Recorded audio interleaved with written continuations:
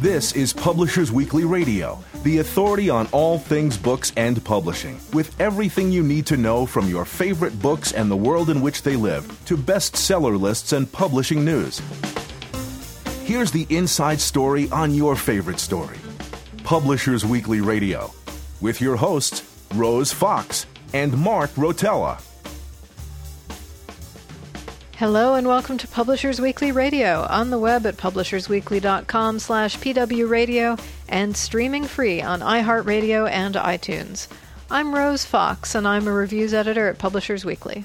And I'm Mark Rotella, senior editor at Publishers Weekly. We're bringing you the very best of book talk directly from PW's offices in New York City, the heart of the book publishing world. This week, it's a special week. Mark and I are on vacation. We are not, in fact, in PW's offices. We're traveling around, and so we've queued up some of our greatest hits for you from our archives and interviews with authors whose books remain timely and fascinating. And when we're back, we're going to bring you the bestseller lists right before the winter holidays. So we'll talk to you soon. I'm Mark Rotella. And I'm Rose Fox, and you're listening to Publishers Weekly Radio, direct from the PW offices in New York City. Today, we've got Ken Liu on the line. His new book is The Grace of Kings. Hey, Ken, so glad you could join us. Thank you. I'm really glad to be here. So tell us a little bit about the setting for your book. Sure. So the setting is something I've described as silkpunk. It's sort of an extension of steampunk, if you will, but mixed in with a lot of East Asian elements and elements from seafaring cultures from the Pacific. I tried to create something that's a mix of magic and technology, and it is something that's inspired by East Asia but isn't a stereotypical magical China story. So what are some of the fantastical elements of the silkpunk genre you've created? Sure. So as far as magic is concerned, I have a pantheon of gods who bicker and quarrel and act sort of like a Greek chorus over the action. And what's interesting about them is that the relationship between the gods and the people is a little different from what you might expect. So in Chinese folk religion, the gods are not sort of these high-young beings, supreme beings who are just unapproachable. They are really just sort of people like mortals who happen to have a little bit more power. So one example I often give is for New Year's Eve, there's a Chinese custom of feeding the gods, the kitchen gods, a lot of sticky rice cake. And the idea here is that the kitchen gods would be so stuffed with the delicious treats that by the time they go up to the heavenly court to make a report on the family's doings for the past year, their teeth would be stuck together and they wouldn't be able to say anything bad. So that kind of right. So that kind of irreverent sort of relationship is sort of what I try to capture here. Other fantastic elements include smoke crafting, which is a style of hypnosis combined with spiritual mind reading using smoke. And then there are all sorts of herbal lore and other kind of mystical interventions by the gods in people's lives as teachers, guides, and so on. And tell us a little bit about the physical setting, the islands of Dara. Right. So one thing I wanted to do with the book is, as I said, I didn't want to write a magical China story because I think magical China stories are very difficult given the history of the colonial gaze and Orientalism. When you invoke a magical China setting, there's a set of associations that I think get in the way of the story I wanted to tell. So I wanted to create a setting that's as far away from continental China as possible, and I settled on a set of islands in the sea. By doing this, because my novel is sort of a reimagining of a set of historical legends from Chinese history, it creates an interesting tension because the historical events occurred in a continental setting, obviously. So when you transpose it into an island setting, all sorts of things have to be rethought, from the way military strategy needs to work to the relationship between genders to the way that characters speak and talk and the images that they use, instead of a lot of imagery based on continental kind of references, now they have to speak a lot more about the sea and the influence of the sea on their lives. So it was a really interesting challenge, and I think it ended up making the story far more interesting to write as well as to read. Well, let's talk about the characters that are central to the book. You have two very different ones. Can you describe them for us? Tell us about them. Sure. So the two main protagonists of the story are Kunigaru, who is a commoner and somebody who really doesn't have a lot of ambition at the start of the book. He's he's much more interested in drinking and having fun with his friends as opposed to thinking about grand schemes about power. The other main character in the book is Matazindu, who is the descendant of a very illustrious line of noble generals, and whose family has been basically slaughtered in a very brutal fashion by the conquering emperor. So both of them grow up in the newly formed empire, and they find themselves involved in a rebellion against the emperor.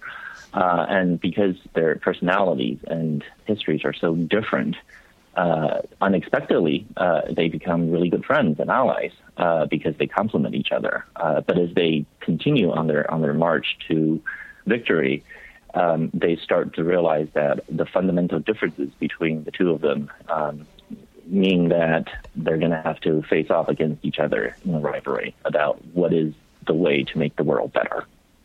So in your Q&A with PW, which people can find on our website now, you said that this installment is more about brotherhood, and the next volume will get more into the roles of women in the islands of Dara. So can you tell us a little bit more about that?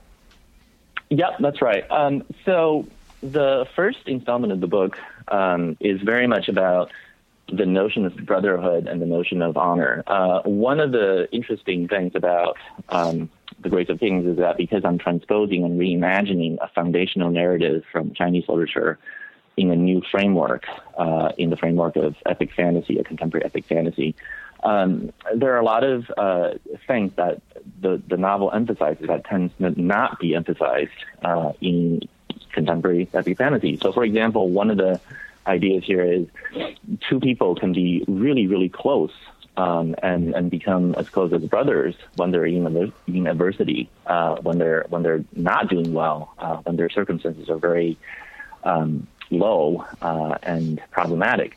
But as they become more successful, that friendship sort of frays because success breeds discontent. And that's a theme that comes up over and over again in Chinese literature, but I think it tends to be not emphasized as much in Western traditions, even though it's certainly an idea that we've seen play out and we understand it and we can empathize with the concept. So this story is an exploration of how that kind of story can play out in multiple levels. There are many pairs of brothers, both metaphorical and literal, in the book. And the story is really about how this concept plays out, about what it means to be brothers and how brotherhood is a contentious and difficult concept. The role of women is something that I treat with a particular kind of care because the world in Dara is, so overall the idea here is to write a series of three, the overall idea here is to write a series of books that explore the concept of revolution and rebellion and change. And so I wanted to make sure that there's an overall change in the world over time, and not a story that talks about a world that's static, and not a story about a world that returns to the status quo. So the role of women is one of the things I want to explore over the arc of the series as a whole. Dara starts out as a place that's very patriarchal and very hostile in some ways to the agency of women. And that's not something I shy away from or something I do unconsciously. But as the book goes on, a lot of reviewers have pointed out that near the end of the book, you see a sense of change and a sense of revolution in the way this is done. And the idea is that the revolution will continue in the second book as we delve deeper into the role of women and how their roles changed and how revolution continues.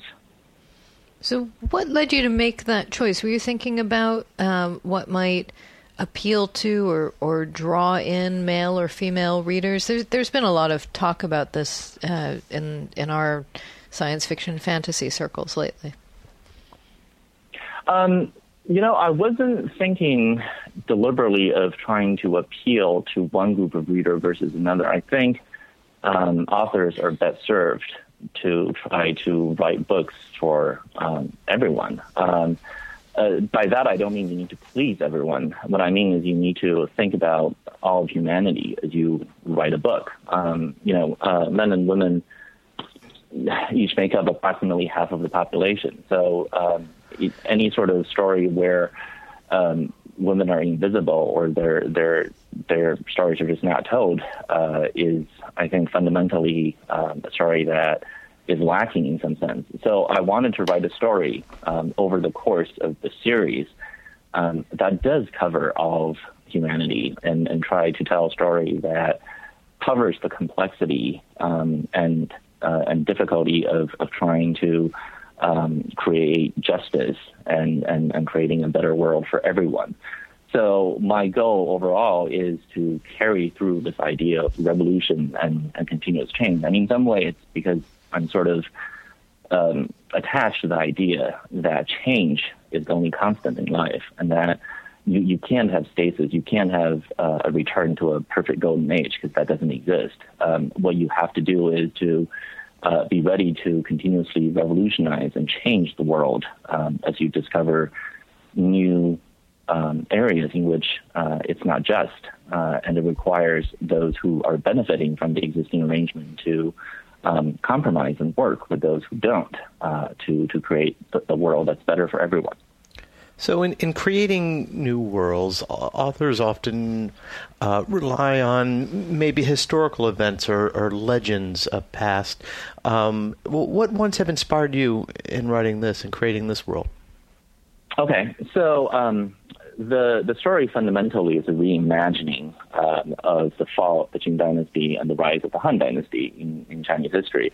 This period of history is most famously recorded in Sima Qian's Records of the Grand Historian through a series of biographical sketches of the main characters. So that's the source text that I'm reimagining and playing with. I wasn't really stuck to the history. What I wanted to do, as I mentioned, is to try to reimagine the story and take it into the revolutionary framework that I wanted to carry out. And so obviously I read the original text in some depth and tried to figure out the kind of tricks that Sima Qian used to sketch his characters and what sort of narrative techniques he used that were effective. And so I tried to re-implement them in a way that made sense in the new world. At the same time, I also am really obsessed with his history of technology and the way technology evolves and the idea of technology as a vocabulary. This is actually not original. This is an idea that I got from W. Brian Arthur, who is a theorist, an economist, but also a theorist of technology. And so when I was reimagining the world, I did a lot of research into the history of technology evolution and how technologies in different domains become over time more complex and more elaborate, and how combinations of components create new machines and new devices, and they in turn become components of yet more elaborate machines. So that's an idea I wanted to carry through in the book as well. So a lot of the world building centered on trying to make the soap punk setting work with this notion of technology and technological evolution. And I wanted to imbue the world and its economy with this very informed technology choice as I try to, again, carry through the idea of revolution and rebellion and a kind of continuous change. That's sort of the punk part of soap punk. It's not just sort of a random suffix thrown on there to mean that, there's some sort of East Asian influence here. The idea here is this is a world in constant change, and the idea of not following the given set of rules and always rebelling is very central to the aesthetic. We're going to take a quick break, but don't go away. Book lovers everywhere love Publishers Weekly Radio, now on iHeartRadio.com. PW Radio brings you the best of books and book publishing news. PW editors Rose Fox and Mark Rotella offer lively interviews with your favorite authors and conversations with new authors you'll want to get to know. I'm Rose Fox. And I'm Mark Rotella. Join the community of book lovers at PW Radio. Every Friday and now on demand at iHeartRadio.com. Welcome back to Publishers Weekly Radio. We're talking with Ken Liu, author of The Grace of Kings.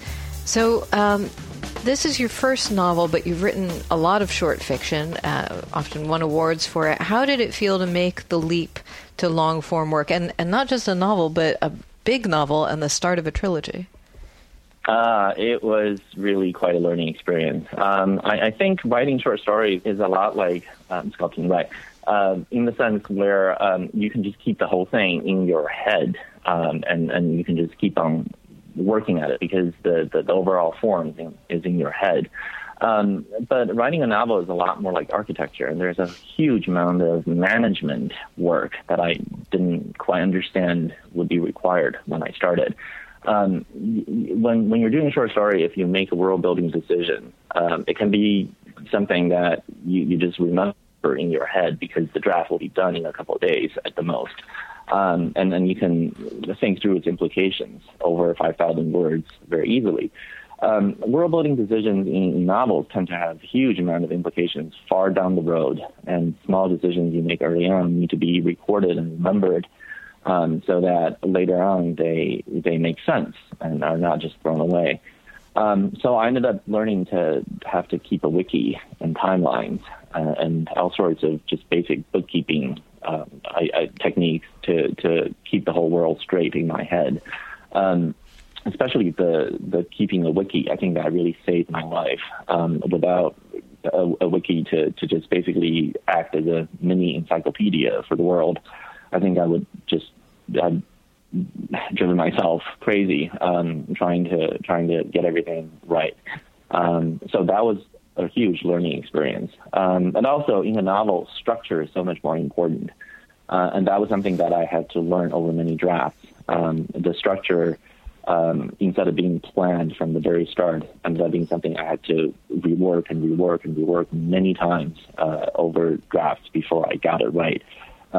So probably the next time I do one of these, I'll try to have the structure set out first before trying to refine it.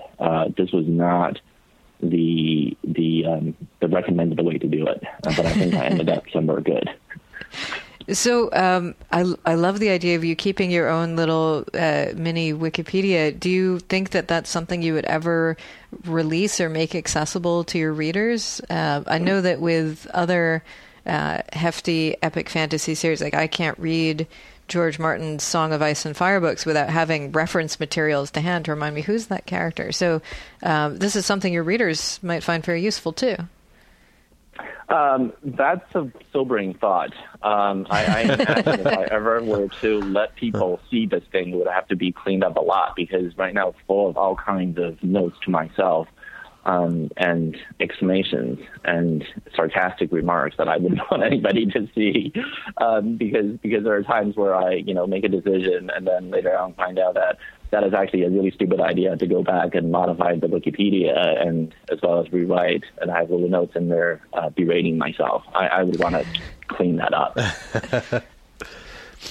So you translate fiction from Chinese into English. How did you start doing this, and what is it that you translate? What kinds of fiction? So I do a variety of things. I do some literary short stories. I do a lot of science fiction and fantasy short stories. And finally, I've translated 3 novels, science fiction novels, from Chinese into English. I got started on this really by accident. A friend of mine, Stanley Chen, who is a really, really excellent science fiction writer in China, he got one of his stories translated into English, and he wanted to get it published here in the U.S. And so he sent the translation draft to me for me to take a look at. And I looked at it and I said, well, this is not ready. There's a lot of errors in here, and it's really not well done. I can try to clean it up for you a little bit if you want. And he said, sure, go ahead. So I started trying to edit the translation, and then after just doing it for a few paragraphs, I said, you know what? It would be easier if I just retranslate from scratch because it's less work. And so I did that one sort of just as a favor, not having done a translation before. And then that story was published in Clarkesworld. It's called The Fish of Lijiang. And it ended up winning, I think, the World Science Fiction and Fantasy Translation Award, which, was a huge surprise to me and a real honor. And so I thought, there's a lot of really excellent science fiction and fantasy being written in China, but very little of it is known in the West because translation is such a bottleneck. And since I do have the interest and the knowledge, as well as the context to curate some really excellent stories and try to bring them to English-speaking readers, I might as well do a little more of it.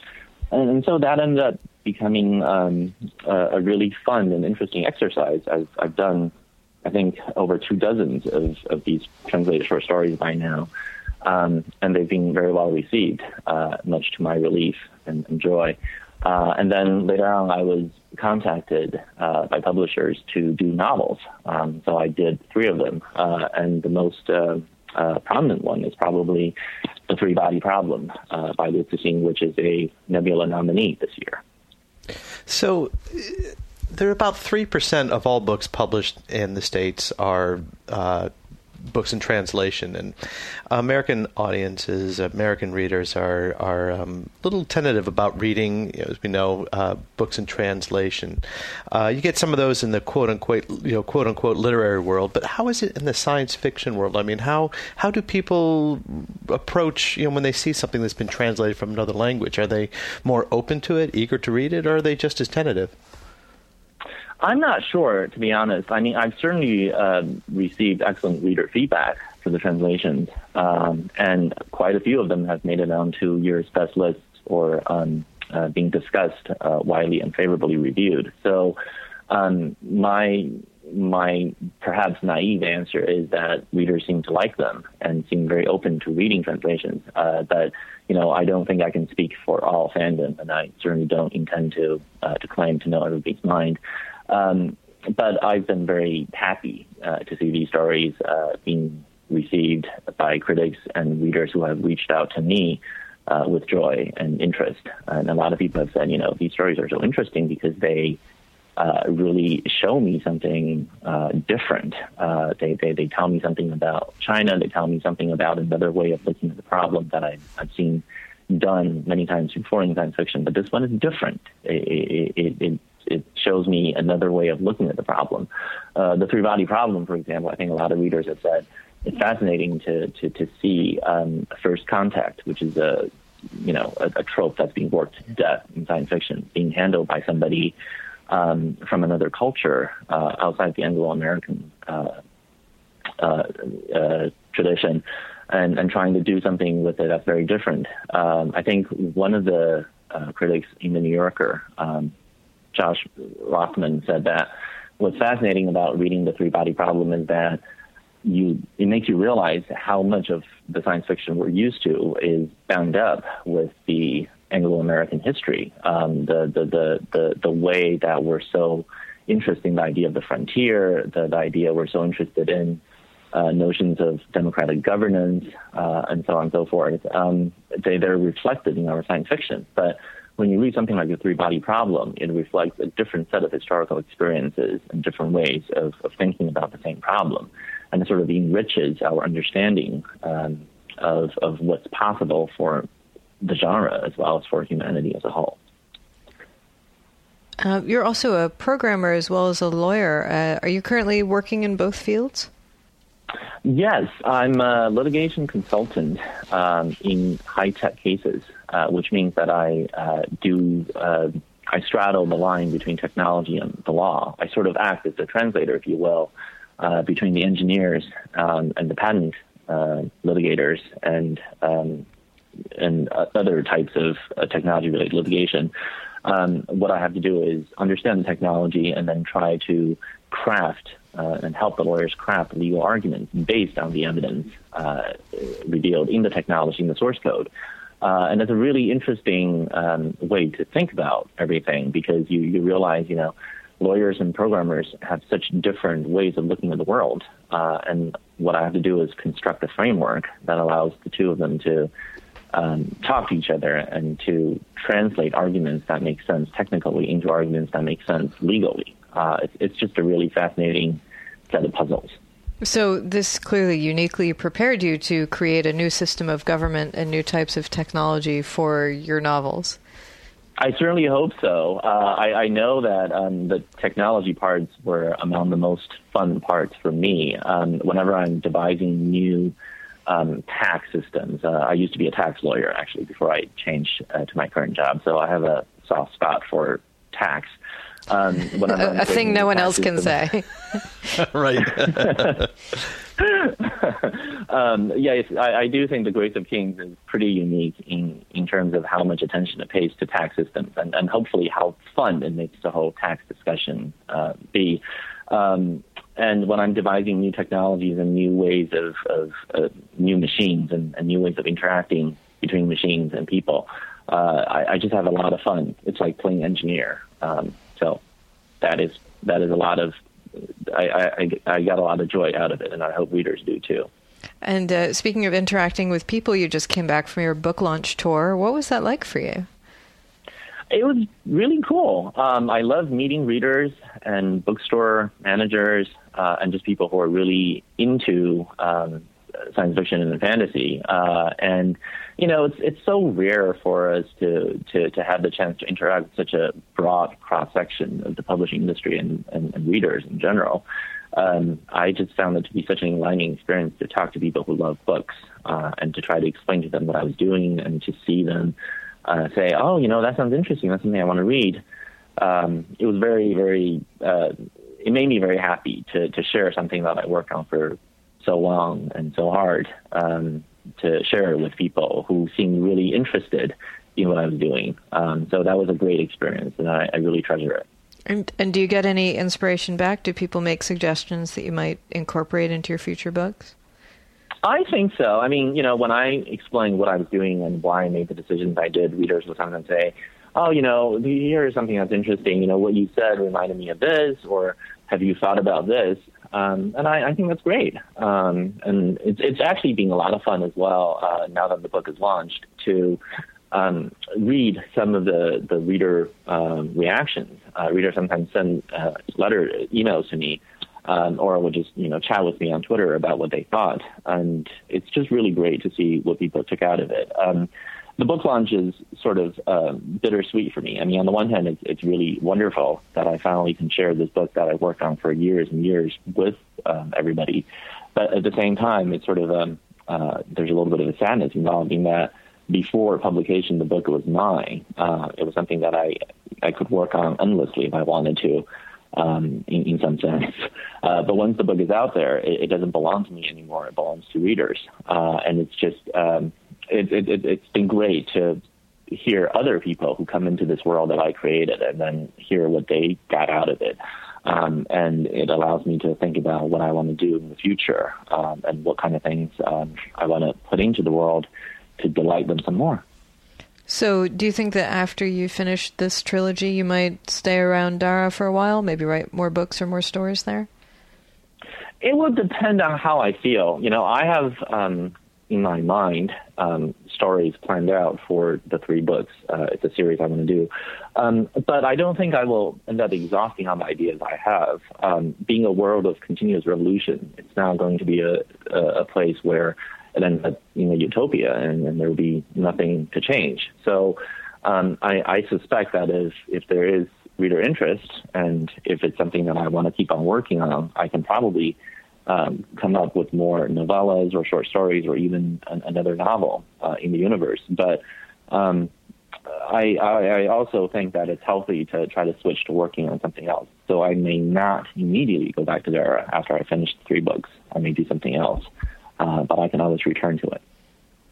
We've been talking with Ken Liu, and you can find his book, The Grace of Kings, in stores right now. Ken, congratulations on the book, and thank you so much for joining us. Thank you very much for having me. I'm Nadja Spiegelman. I'm the author of I'm Supposed to Protect You from All This, and you're listening to Publishers Weekly Radio.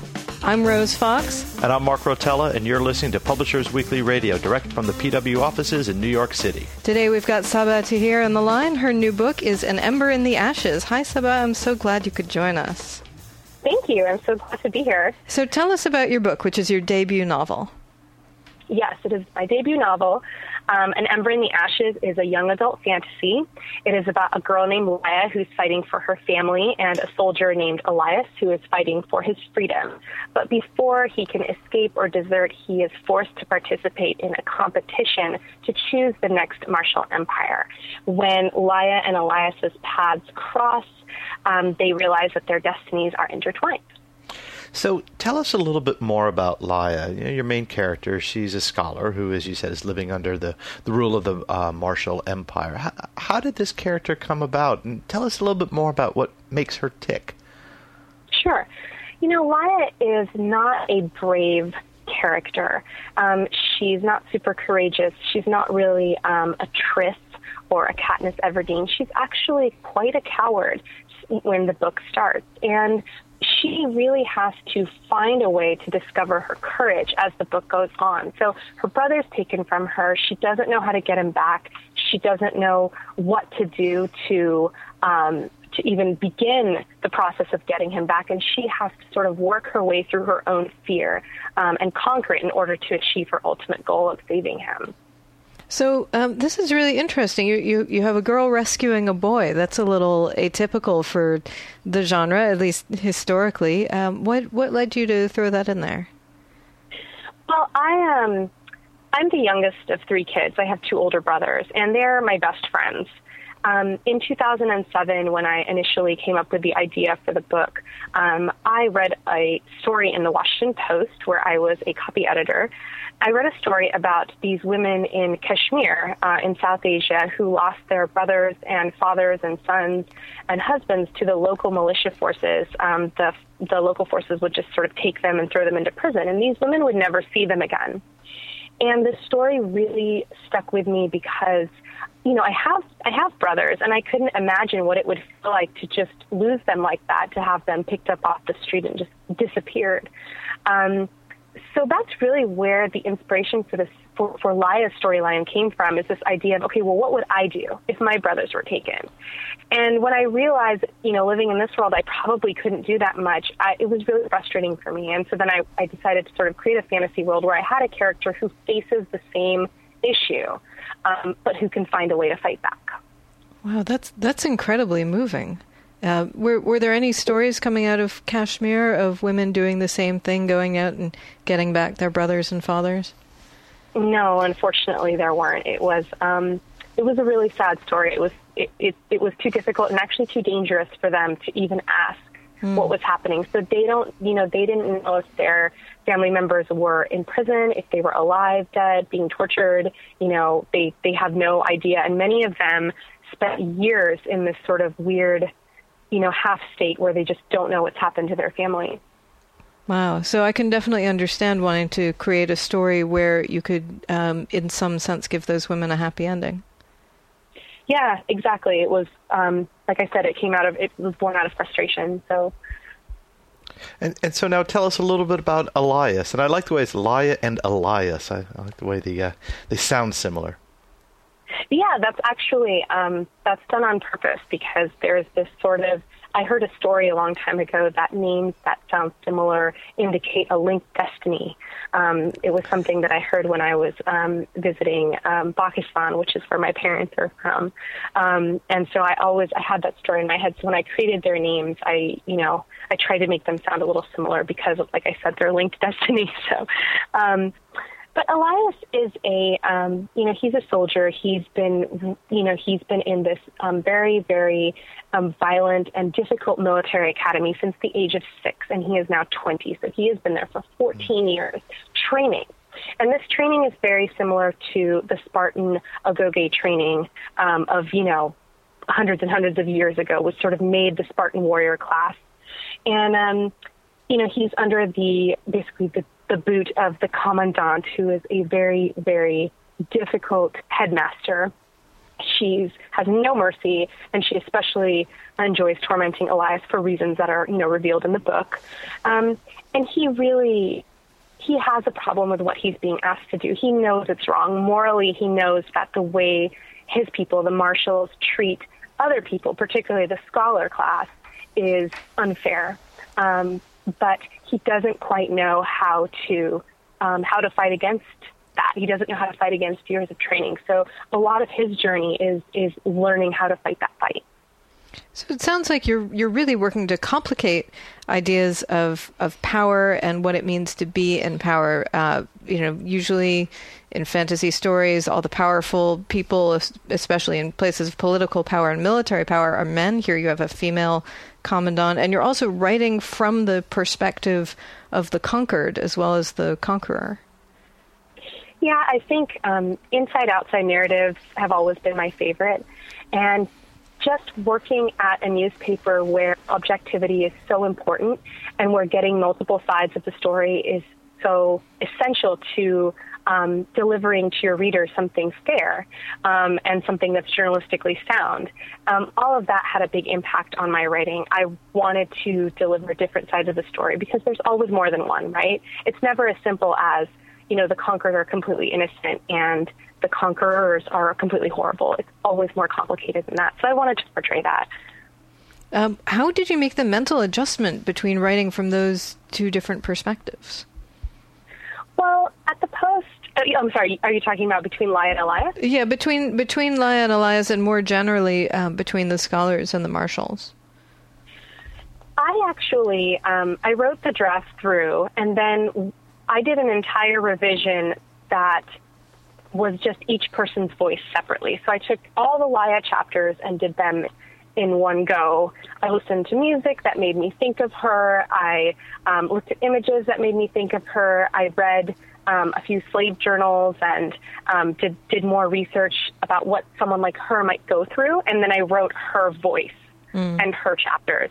And then I did Elias separately after that. And so I took Elias's chapters that I already had and I rewrote them to sort of match his tone. So I watched like Apocalypse Now and reread Heart of Darkness and listened again to music that made me think of Elias and his struggles and what he went through, and then rewrote his chapters that in a way that hopefully matched his tone and his perspective. So did you start out intending to write a YA book? I did not. I didn't really think about what the age group was. I knew I wanted to do fantasy, so I knew the genre. I started out just sort of thinking, okay, I guess it'll be an adult fantasy, but as time went on, and I, two things happened. One, I started reading some really great YA books. And the second thing was that the ages of the characters seemed to sort of fit better within the YA age group as opposed to adult fantasy. And what was it about their age that drew you to them, or that made you want to write about them at that age, at that time in their lives? When I was 17, when I was Laia's age, and even when I was 20, which is Elias's age, I was going through, a lot of changes and becoming far more emotionally mature and really becoming the person who I am now. And I think we're always constantly developing. I mean, I hope that we continue to change and, hopefully improve as we get older. But that was really a time where I made a big switch mentally in terms of, who I wanted to be as a person. And I wanted to kind of capture that same feeling in the book with these characters, because they really are undergoing big changes and they're developing and they're going on these, not just these physical journeys, but these mental journeys. And I thought that was really important to highlight in the book. You mentioned knowing that you wanted to write fantasy from the start. Have you been a fantasy reader for a long time? Oh my goodness, yes. I love fantasy. My favorite book as a little kid was the Random House Book of Fairy Tales, which is, just a kid's book with these beautiful illustrations. And that book was the first sort of fantasy book I read. I think I was 5 or 6 when I read it. And it took me away from the world I was in. It helped me escape. And a lot of the characters, they were struggling. They had a lot of conflicts, and they had people picking on them, and they were trying to sort of fight back against that. And I was very similar as a kid. I lived in this very small town in the Mojave Desert. I absolutely had friends there, but at the same time, I really felt like overall I didn't fit in, and that my parents dealt with a lot of racism. I heard people say really terrible things to them and to me as a very young child. And I think when you grow up with that, it's just a lonely place to be as a kid. So books were my solace. They were my escape. It was my safe place. And fantasy was the safest of all because it wasn't, it's a completely different world.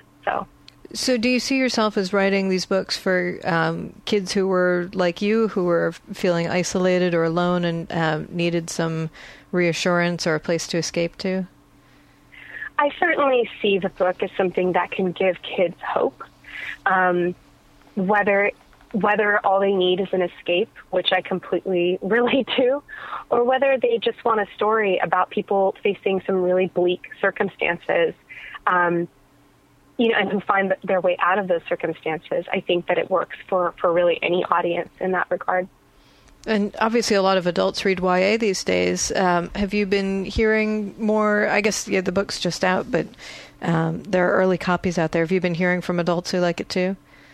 I have. I've been hearing from both adults and teenagers. I think one of the nicest things that happened was when I was at a librarian conference in Chicago called ALA Midwinter. One of the high school teachers I met gave me 2 letters from 2 of her students about what the book meant to them, and actually I took those letters up into my room and read them and started crying because it was so moving that something that I had written, had that effect, because that was me. When I was younger, I would read stories by my favorite authors, and they were so inspiring and encouraging. It was just really cool to have that come back around. It was the best feeling. We're going to take a quick break, but don't go away. Book lovers everywhere love Publishers Weekly Radio, now on iHeartRadio.com. PW Radio brings you the best of books and book publishing news. PW editors Rose Fox and Mark Rotella offer lively interviews with your favorite authors and conversations with new authors you'll want to get to know. I'm Rose Fox. And I'm Mark Rotella. Join the community of book lovers at PW Radio. Every Friday and now on demand at iHeartRadio.com. Welcome back. We're talking with Sabaa Tahir, who's the author of An Ember in the Ashes. As we said, there's some early copies of your book going out. You've gotten some great reviews and quotes. PW gave you a starred review. Were you expecting that kind of advance praise? Not really. I didn't know what to expect. I think the book it deals with some pretty heavy issues and some very serious themes, so I wasn't really sure how people would react to it. I mean, obviously you always hope that it'll be good, but you just never know. So I was very, very pleasantly surprised. And you had said this idea first came to you in 2007, so it's about 8 years ago now. I mean, what was the process like for you writing and for developing this? I mean, this is something a long time in coming. So it's great that you've been getting so much praise. What was the process like for you? Yeah, sure. I initially started by just drafting and world building. I was working, like I said, at the Post. It was a full-time job, and I didn't have a ton of time. So I was coming home late at night. I had an evening job, so I was coming home, 11:30, 12:30 at night, and then I couldn't sleep, and so I would work on the book then. And I was just feeling out the world, feeling out the characters, trying to figure out what kind of story this was. And that went on for actually a couple of years. In 2009, I had my first child, and I took maternity leave, and then I had to decide, do I want to go back to work, or do I want to stay home with the little guy? And my husband and I, my family and I were all talking, and my husband really encouraged me to write the book. And he said, you've been wanting to do this forever and ever. You just bite the bullet, just do it, and come what may. Hopefully it'll work out. So I said okay, and I decided to quit my job at the Post and write part-time. And it's hard to write when you have a little baby. You do it when your baby is napping and when he's chilling and when he's not demanding your attention. So it was very sort of hit and miss in terms of time, those first few months. And then eventually I was able to find a little bit of daycare and, work like a good solid between 10 and 20 hours a week. And that was really great. And I started really making progress on the book. In 2012, I moved to the Bay Area. I was living in D.C. before, and I moved to the Bay Area. And that's when I really realized that, if I want to finish this, I'm going to have to commit some more time. So I just started finding any pockets of time that I could.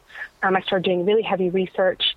I did interviews with, I'm not a warrior, and one of my characters is. So I did interviews with modern-day warriors, and I poured all of that into the book. And then in 2013, I'd gone through, dozens of drafts, it felt like, and I was to a place where I just wasn't sure if it was ready or not.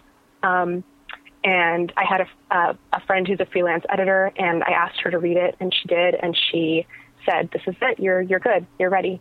You can send it out." So that's the nutshell version. That's a pretty big nutshell. So tell us a little bit about how the different places that you've lived. You said you grew up in the Mojave Desert. You lived in Washington, D.C. Now you're in the Bay Area. How did all of those places shape the story? Was there any influence there? I think the biggest influence was the desert. I didn't expect that when I started writing the book. I almost didn't even realize I was writing it in the desert. It was always there, but it was in the background. And then I started thinking about just how the desert affected me. The desert, the Mojave Desert in particular, it's the high desert, and it is very, very beautiful. But it's a place of extremes, extreme cold, extreme heat. It's very stark, and it can be really scary. I sometimes talk about how sometimes it feels like the desert can either really love you, or it can really hate you. And I try to incorporate that into the book. And I think that's the strongest sort of setting in my life that had an effect on me was the desert. DC affected me more just in terms of the stories I read at work, about not just what happened in Kashmir, but child soldiers and the Sudanese genocide and the wars in the Middle East. All of those things had a big impact on my writing. And then the Bay Area is just there's a wonderfully supportive artistic community here. There's tons of writers. I'm in a debut group. We sort of band together as YA writers who are all debuting in 2015, and we support each other. So I'm in a group like that, and there's tons of fellow debut writers in this area. So that's been really wonderful. So it's less of an impact on the book and more of an impact on my personal well-being, just having other writers around. Two questions. How did you find yourself in San Francisco after DC? And secondly, tell me more about this debut group. I mean, is this something that is in other cities, or is this something specific to San Francisco? And how did you find them? Yeah, I moved to San Francisco because of my husband's job. He has a startup, and he decided to move it to the Bay Area since this is the place for startup companies. So I just was like, I'm cool, I can go wherever. So I, came to California. The debut group is actually national and international. It's called the Fearless 15ers. We are not actually completely fearless, but we like to think we are. And it's a tradition amongst the YA community. Actually, there was a 2014 debut group, a 2013 debut group, and I think it goes back a few years before that too. And what happens is the first few people who sell books for a particular year, like 2015, just start a group together online and start reaching out to other writers. And then, you sort of hear about it through the grapevine and join up online. And then everyone communicates through Twitter and email. So I actually have friends in New York, in North Carolina. One of my friends is actually coming to my launch from North Carolina, and I met her through a debut group. So, you end up meeting all these people who are going through the same thing as you, and I think that shared experience creates a bond. That's just wonderful. And it's really great. when you worked at the, I'm sorry, go ahead. No, I was just saying it's really cool. Like I didn't expect that would be the case. I wrote in a vacuum. I didn't even really know that there were groups like this, but I think for anybody who's writing right now, if you're writing YA, go out and find a group of other YA authors. It's really wonderful to have that support. I was going to ask if you had any advice for debut authors. I mean, clearly it was a bit of a long, slow road for you. Yeah. My advice is really to, one, if you are a debut author, find your debut group. There is a 2016 group, for instance. I'm pretty sure it's called the Sweet 16. And I'm sure there will be a 2017 group for books that are coming out then. So that's one thing. But really, just keep writing. I mean, I think that it's a really basic piece of advice, but when you are struggling, when your drafts are going poorly, when you think you're the worst writer in the world, when your family keeps saying, hey, how's that book coming? And you keep having to say, oh, it's not done yet. All you can do is keep going. It's that famous Winston Churchill quote, which is, when you're in hell, keep going. Same idea for writing. When you were at the Washington Post, and I just like a little nuts and bolts on writing question, what was your beat? And how did that work either in tandem or against your creative writing? I worked, like I said, as an editor on the international desk. So I did not write articles. I almost exclusively edited them. And I think when you read such great journalism on a daily basis, you do really understand the basics of creating good sentences, good structure, using good grammar. And I don't think a lot of new writers understand how important that is. It's an essential, it's a basic of writing. And, just from talking to, particularly younger writers who are hoping to break in one day, I think reading the newspaper is actually super helpful because it's sort of the best, most basic kind of writing. It gets the information across well, especially if it's a good newspaper. And it teaches you, like you said, the nuts and bolts of the writing craft. And that's really important. That's where I learned it, was through reading news stories every single day. So you already mentioned that you listen to a lot of music while you're writing your books, music for specific characters, and you've also created a lot of different music mixes, I think over 80 of them. So tell us a little bit about your relationship with music. Sure. When I was, I think, 10 or 11, my parents cut off the cable in our house. And they told my brothers and I that we needed to study more and stop watching as much TV. So our natural response was to not study more, but to find other ways of occupying ourselves. And so my way of occupying myself was to listen to the radio. And there was a classic rock and independent rock station that I got way out in the desert. And I used to listen to it nonstop on my big crappy old stereo.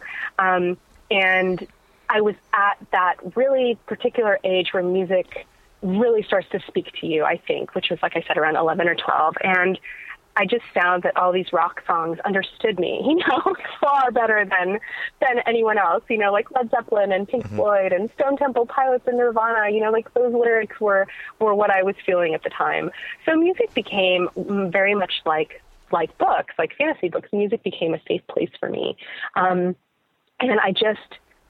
I also played piano as a kid. I don't remember anything. Sorry, Mom.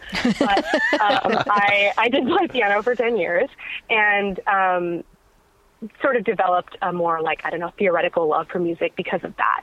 So you combine those things, and anytime I was really struggling, music was the thing that I turned to help me.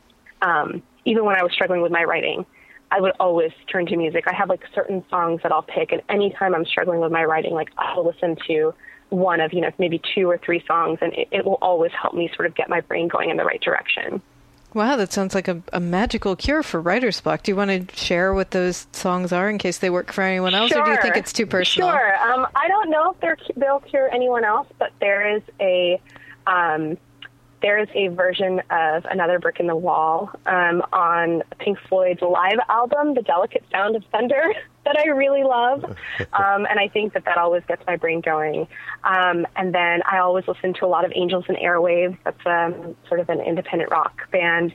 They always get me going. And then Nine Inch Nails is another favorite. And it's sort of like, it's almost like it's electronica and rock sort of mixed together. So it's also really good workout music if you need to get inspired to go to the gym, which I really, I should use it for that, but I don't.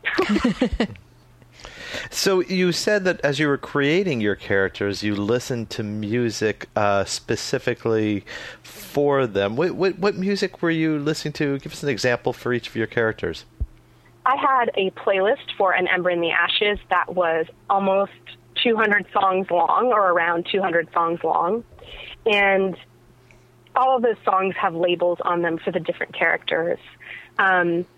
So Laia, for instance, there's a song called Blow Away by a woman named A Fine Frenzy, and I listened to that for her. There's a song called Ghost City by a guy named Thomas Azier, and I listened to that while writing certain scenes in the book. I listened to Green Day for Elias. I listened to Nine Inch Nails when I was writing about the Academy and all the difficult things that happened there. So it was all over the place. I have some country music on that mix, and I have a lot of classical too, actually. So all sorts of stuff, really. So what's next? Are there sequels coming to this book, or are you going to embark on different new projects? I hope that there are sequels. I don't know yet. I think Penguin is really waiting to hear reader reaction before we move forward with anything. So I have a sequel in my head. It's really all I've been able to think about. So I'm hoping that I'll get the chance to write it. And if Penguin, for some unfathomable reason, says no, have you considered self-publishing? Is that a route you've thought about taking? I haven't thought about that yet. I think I'm so in the weeds with book one right now that I'm kind of putting off thoughts of book two or any potential sequels until book one is sort of out in the world and dealt with. Well, good luck with that. We certainly hope that it goes well. Thank you so much, guys. I really appreciate it. We've been talking with Sabaa Tahir, and you can find her book, An Ember in the Ashes, in stores right now. And clearly she needs you to go out and pick it up so we can find out what happens in book two. Thank you so much for joining us, Sabaa. Thank you, Rose. Take care. Hello, I am Lawrence Levy, author of To Pixar and Beyond, and you're listening to Publishers Weekly Radio. And that's it for today's show. I'm Rose Fox. And I'm Mark Rotella, and you've been listening to Publishers Weekly Radio. Join us next week for another scintillating author interview. We'll also have lots more juicy insider info on best-selling books and the nuts and bolts of publishing. In the meantime, you can find this and every episode of Publishers Weekly Radio on our website at publishersweekly.com/pwradio, and also on iHeartRadio and iTunes, available for you to listen absolutely free. So check the site every week for a brand new episode giving you the inside story on your favorite story. Thanks for listening. You've been listening to Publishers Weekly Radio Show.